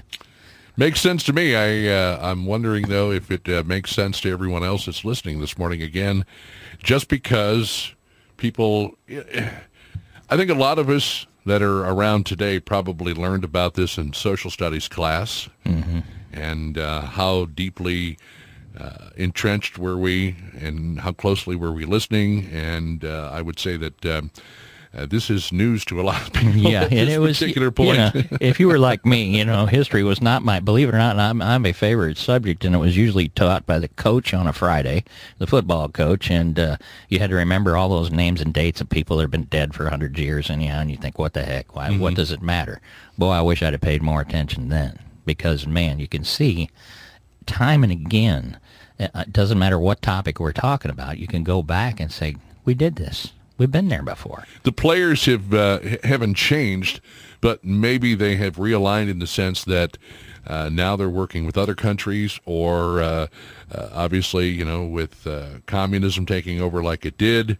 Certainly in China, it has changed the face of what it is we're looking at from the world perspective. But essentially, it is still something that is, I don't want to say overall the same, but pretty close. Well, and it's the consequences of the decisions that were made in the past, that we seem to forget. I mean, we're talking World War II cost 60 million lives. 60 million. Mm-hmm. The Russians themselves lost 6 million men in World War I, then came right back later and lost another 6 million in World War II. When World War I ended, all of Europe didn't have anybody that could go and fight in World War II because all the 18 to 22-year-olds were dead. They'd all been killed off. So, again, a decision back then, you see the consequences. Do we really want to go there again?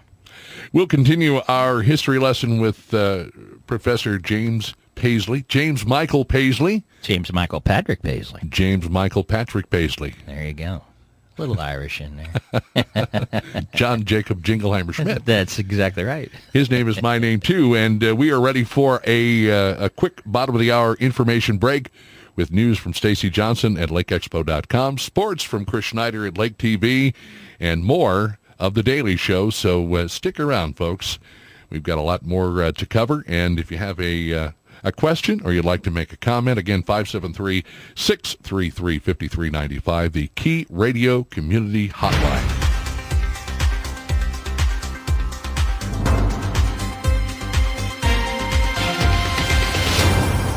I'm Stacy Johnson, and this is your Lake Expo News Cut for Wednesday, August 10th.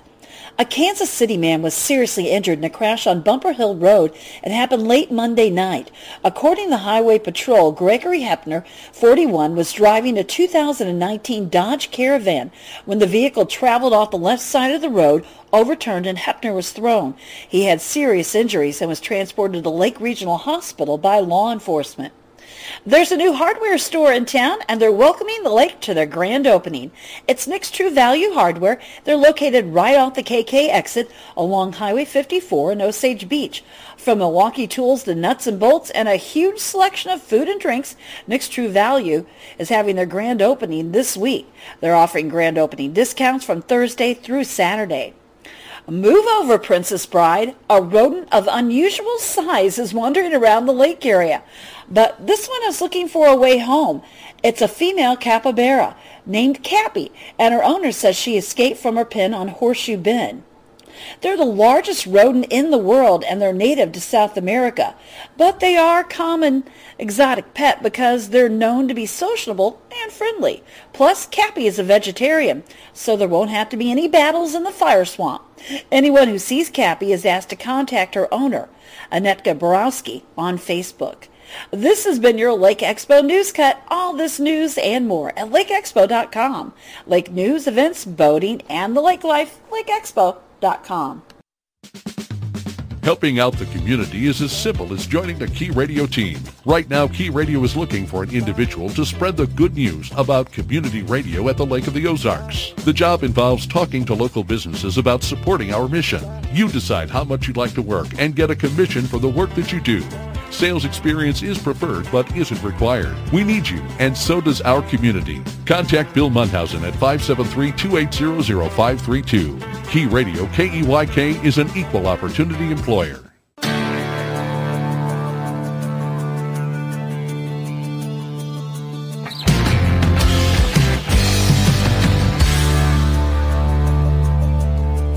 Chris Schneider with your Key Radio Lake TV sports update for this Wednesday. We are really getting close now to the Chiefs' first preseason game of the year this Saturday in Chicago against the Bears. That'll be an early game, by the way, a noon kickoff for that one. Probably be a little toasty there in Chicago. The first regular season game will be on September 11th at Arizona against the Cardinals. The 3 September games this year: at Arizona, then at home against San Diego, and then on the road again against the Colts. It'll be a pretty tough first month of the season.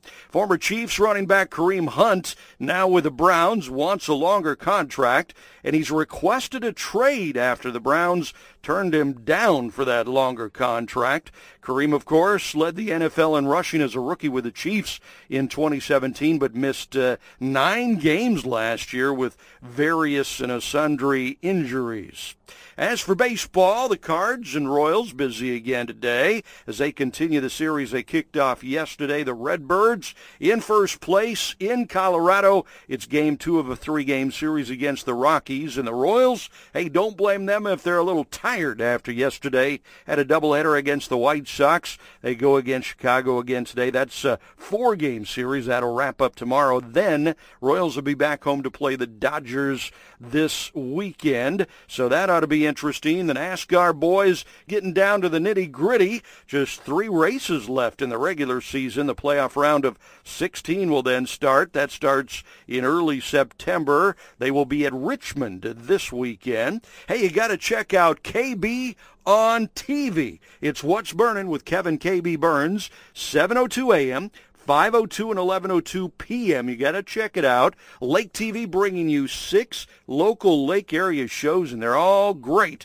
including the Community Spotlight Show, where we interview local big leaders in the community in one form or another. Check that out every day, 9:02, 3:02, and 7:02. You can see Lake TV on Como Channel 90. You can see it absolutely free on Roku. Just do a search for Lake TV, and you can see it streaming live 24/7 at mylaketv.com.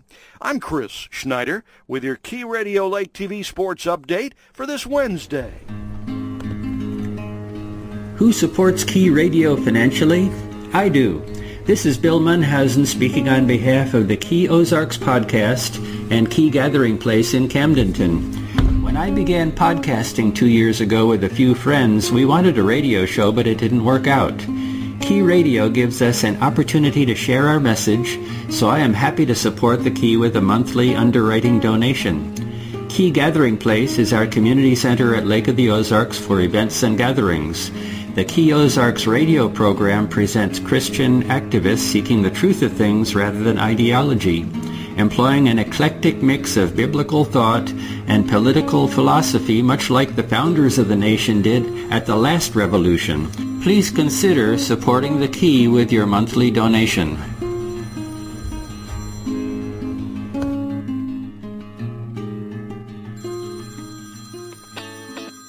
Key Radio wants to help our community by offering a platform for all groups and organizations to share their message. If you have a pre-recorded public service announcement talking about who you are and what you do, email it to kbsfree65@gmail.com. Rotary clubs, veterans groups, animal shelters, fundraising organizations, and more are all welcome to send us their pre-recorded message. Key Radio reserves the right to deny or accept any PSAs received.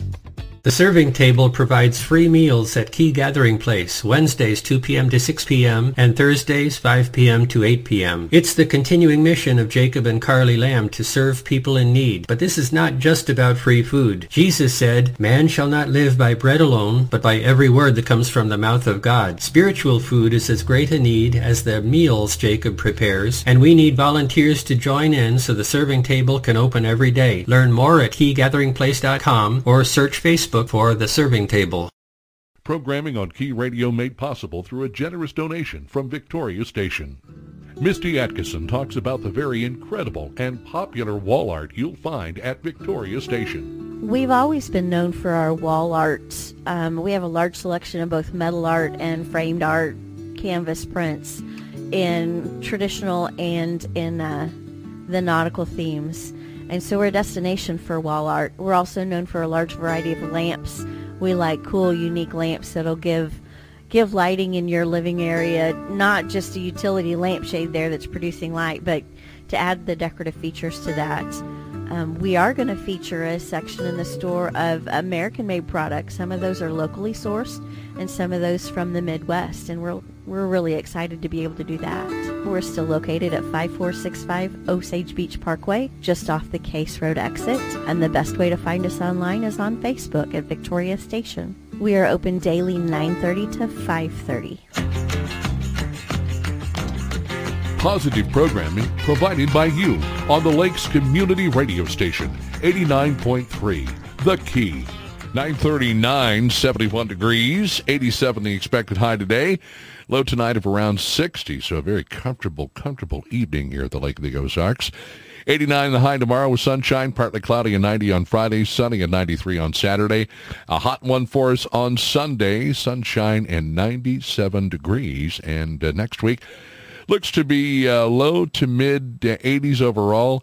We will have a high of around 90 degrees on Monday. We are broadcasting live from the world headquarters of SRG Financial Advisors. Great to have you with us. Current lake level, 659.46. 552.38 the current river level. And the surface water temp at 84 degrees. Professor Jim Pasley is our guest. And before we get back into the discussion on China and Taiwan, let's take a phone call. Caller, thank you for holding through the break. You are on The Daily Show. Good morning.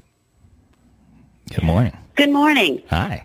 So if this becomes a big fat mess and we do get our people involved in it militarily, who on God's name would be as dumb as us to get involved with us to think that it would help Taiwan and also that would also benefit them? Well, that, my friend, is a great question, because right now what we're seeing is that area of the world, Japan, Australia, that whole Indo-Pacific region, they do not want to fall under communist regimes either. And so they're going to be faced with a decision of either falling under communist rule and becoming part of that empire or stepping up to the plate. And if you'll remember, last summer we sold some submarines to Australia. Do you remember that? Or said that we were going to help them build some new submarines. That's the reason why. That area is actually reaching out to the Western allies, England, the United States, France, etc., because of that. They're afraid of the expansion of communist China and control, basically, of the global economy. So, yeah, will they do it? I don't know. It's a great question, and that's one of the other things that has to play into all of this is, well, how much are you willing to risk? Because, like I say, in a modern war, the casualties could be astronomical. And so what a great question. Thank you so much. Thank you, caller. We appreciate your input this morning, and we open up the phone lines to everyone listening.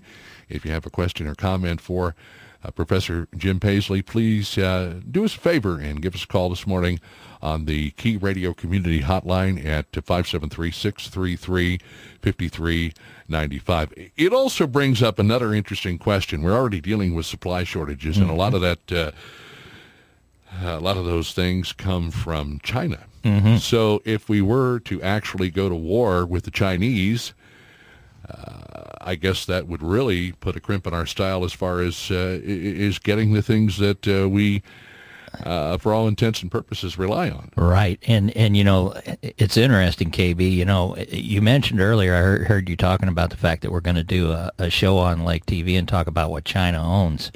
It was one thing to see, when the COVID thing hit, our biggest concern was toilet paper, right? And the things that we couldn't get. But really, one of the biggest risks that we have is that China controls almost all of the precious minerals that you need to do things like lithium batteries and semiconductors and so on and so forth. They've got like 85% of it worldwide. Mm-hmm. We produce none. We have none, zero. And so to give you an idea, an F-15 fighter has 950 pounds of precious metals needed to do the semiconductors and everything in that. So it would be things like that, things that we're not really aware of, that if they cut the world off from that, that is not just a problem for us, it's a problem for everybody. And so, yeah, the list is long and distinguished. And like I say, tune in on that show because we're going to talk about a lot of the things that they have control. We know we've talked about agriculture, but there are so many things. So in relation to what we're talking about here, mm-hmm. a lot of companies that are owned by the Chinese in the United States, the Chinese would literally just say, you know what, we're at war. We can't supply you with the things you need. If you're upset, if you're bent out of shape, well, why don't you cry to the U.S. government about it? Mm-hmm. And then what's the U.S. government supposed to do? And there, I really don't know that we would get to a point where we would actually go to war, but the threat has always been there. Mm-hmm. Mm-hmm. And I honestly believe that, and this is my own opinion, I don't think it'll be a shooting war. I think it'll be an economic war. Because, like I say, all of these things that the Chinese own, they now have controlling interest on the board of directors of a lot of these U.S. corporations, and they can just simply say, no, we're not going to do that. Right. And so now you're in a real pickle. Yeah. So yeah, that's another great point. And from an economic standpoint, you can see what happened to us during COVID.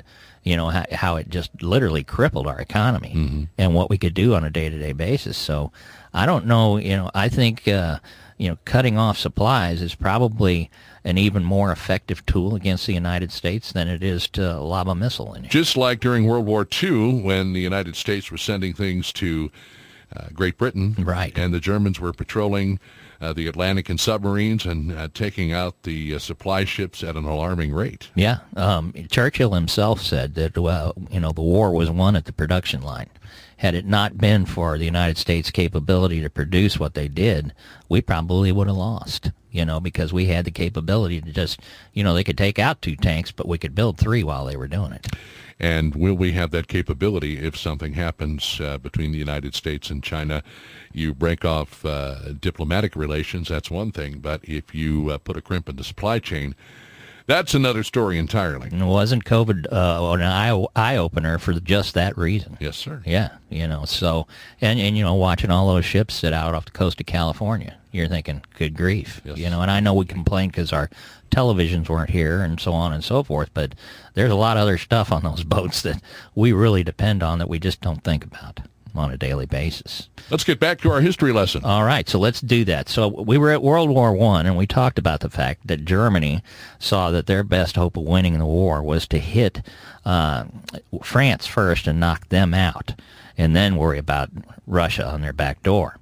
Well, basically, similarly, many analysts believe the People's Republic of China would seek to attack only Taiwan during an effort to seize the island. And this assures that China believes it could successfully deter the United States and Japan from coming to Taiwan's aid. But deterrence can't necessarily be ensured. They may decide to do what the Germans did and take first strike capabilities to knock out our ability to turn around and bring the aid. And the truth of the matter is, most of it would come by air, and it'd come out of those air bases in Japan. Well, drop a couple of bunker busters on the runway, planes can't get off the ground, now you got a problem. Let's take another phone call. Caller, thanks for holding on. You are on The Daily Show. Good morning.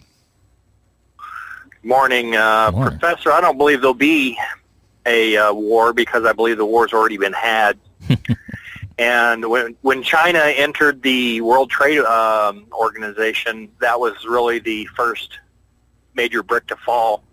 Mm-hmm. And whether you believe in the conspiracy theory or not, the fact of the matter is COVID, if it's shown us anything, it showed us that we are not willing to suffer the economic pain mm-hmm. that will be required to win a war with China, and China is.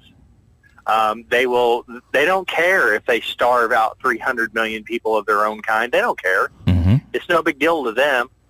So they are ruthless, and short of a nuclear war, There's nothing we can do to stop them, I don't believe. They will squeeze us out just like they'll squeeze anybody out financially. There's really nothing we can do to stop them because, like I say, we're not willing to suffer the financial pain that it would require to defeat them. So in my mind, they've already won. And they've partnered up with Russia and North Korea, so they have a massive landmass over there and resources, minerals. I don't think they can be stopped, quite honestly. Well, there's two things that play into this, and during World War II we had the National Defense Act, and I agree 100% with you. Do we have what it's going to take to squeeze ourselves to meet the challenge? Back then they had rationing, they had people planting victory gardens. People were much more adaptable to taking care of themselves. We don't see that in this generation. Plus, we've lost our manufacturing base because it was easier to send it overseas and get it done cheap. The only odd factor in there was we had just come out of the Depression and had nothing. I mean, we were on our backs.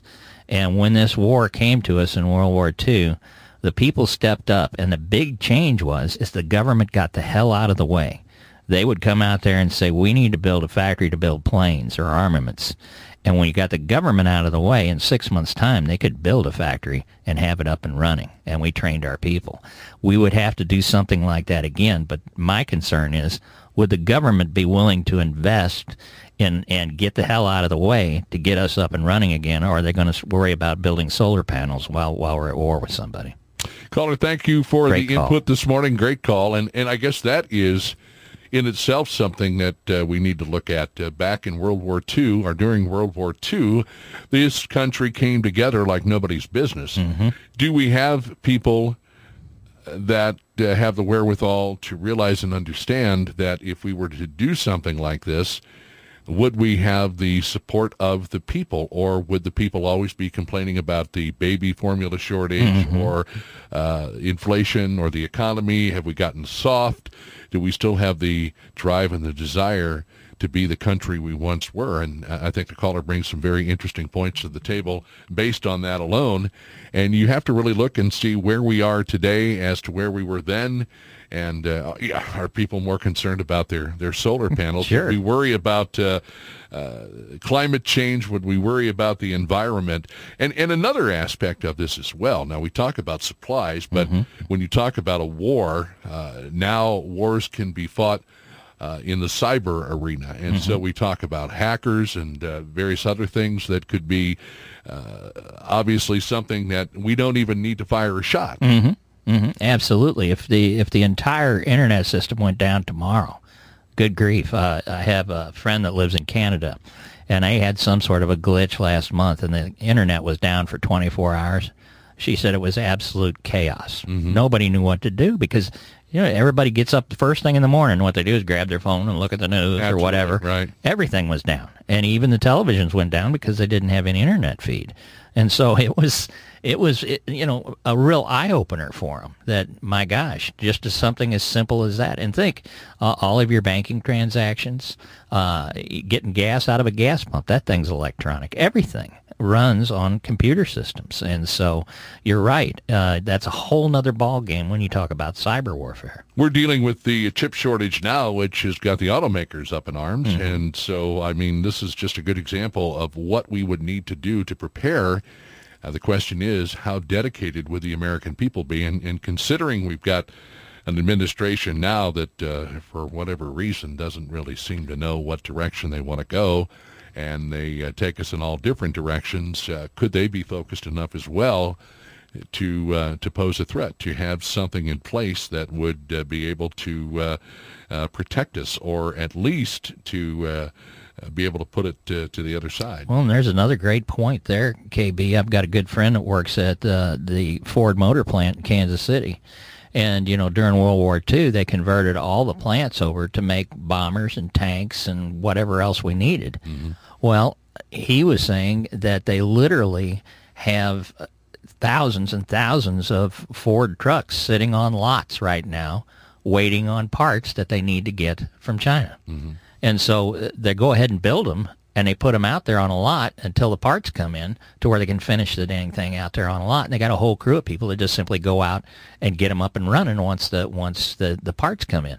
Well, if we're in a process right now where we converted one of those plants over to where we want to build fighters or bombers or tanks or whatever, same thing's going to happen. Do we have the capability? That's another great point you brought up.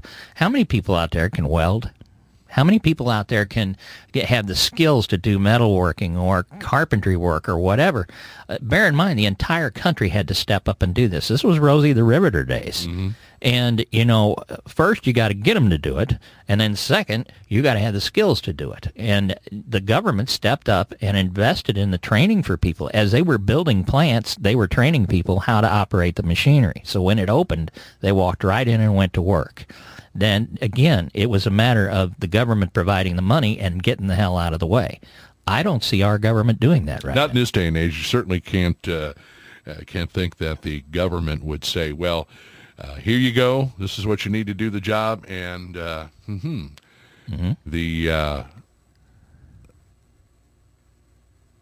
overall commitment. Sure. And, I mean, look at what we're having to deal with now in the form of labor shortages. You see help wanted signs everywhere. Yeah. So there and again lies a problem. So. Yeah. Well, let's look back here again. Let me jump you forward to World War II to give you the parallel again.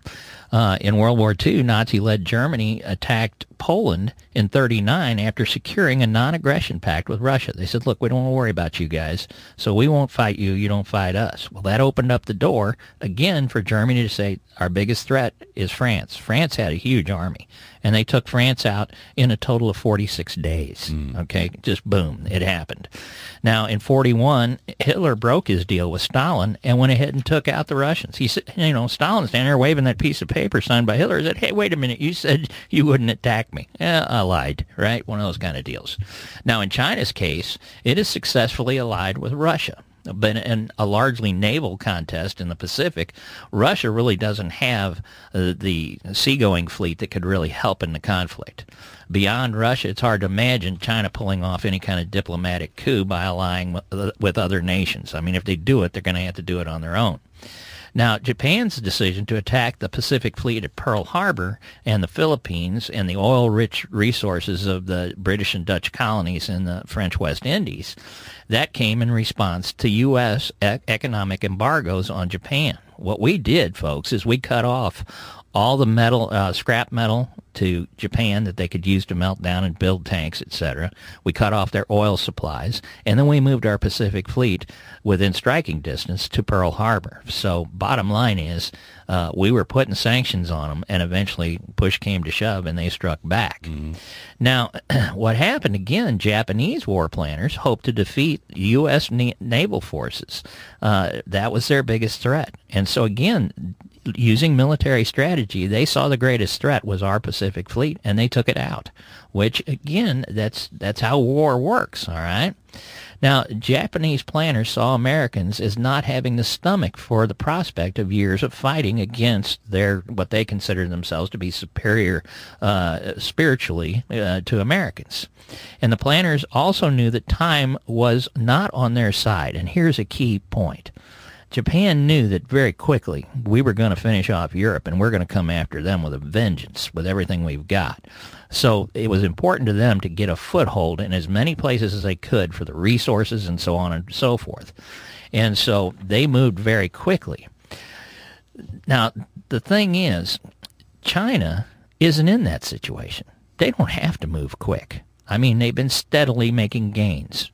And their desire to expand their empire basically by moving into French Indochina, Vietnam as we know it, it meant that they would never agree to U.S. demands to do away with their ambitions. They have everything they need, is what I'm saying. They aren't in a big hurry. Okay. Now, as with Japan in 1941, China must have secure maritime access to make this happen because they've got oil down in Malaysia and down in the Indo-Pacific, and so it's important that they keep those sea lanes open. That's why they're building that island you hear so much about with all the defense stuff on it. Right. Yeah, that's what they're doing. Now, the sole difference in this historical comparison that appears to fail is the issue of time. Like I say, Japan was running out of time while China has time on its side. Measured in purchasing power, China's economy is increasingly larger than that of the U.S., and they are engaged in a massive naval buildup. They're using that money to build their military. And I was listening to one of the talking heads the other night, a former general, saying, man, what we've done to our military over the past 20 years is we've pulled them down and cut resources to the point that, it would be a real fight if we went up against China, who is increasing their resources for their military. That, and you add to the real threat, is that China is quadrupling its strategic nuclear force and may build even more nuclear missiles. And if China so decides, it might simply wait until it has a substantial advantage before they attack. We've got just about a minute left. Just real quick, summarize what you think is going to happen here. I think, in summary, it's not going to be a shooting war, folks, but it's going to be an economic war, and we're going to have to tighten our belts because you think inflation is bad now. You already got a taste of what happened with COVID. I think that's where it's going to go. There's going to be a lot of saber rattling, but I think it's going to be an economic war. We'll show off our military. They'll show off their military. Right. But it is going to come down to the old supply and demand. Absolutely. Professor Jim Pasley, history professor extraordinaire. He and I are headed over to Lake TV. We're going to be talking about what China owns that you probably don't know about. And we'll get him back in studio next Wednesday. Thank you, sir. Thanks, KB. Great being here. Absolutely great to have you here. Tomorrow on the program, Mindy Sales, our community events director for Key Radio, in particular The Daily Show. Danny Ellison will check in from somewhere in these United States, and you and I will have some time to discuss the issues as well on KUYK 89.3 Osage Beach, Missouri. It's going to be a beautiful day.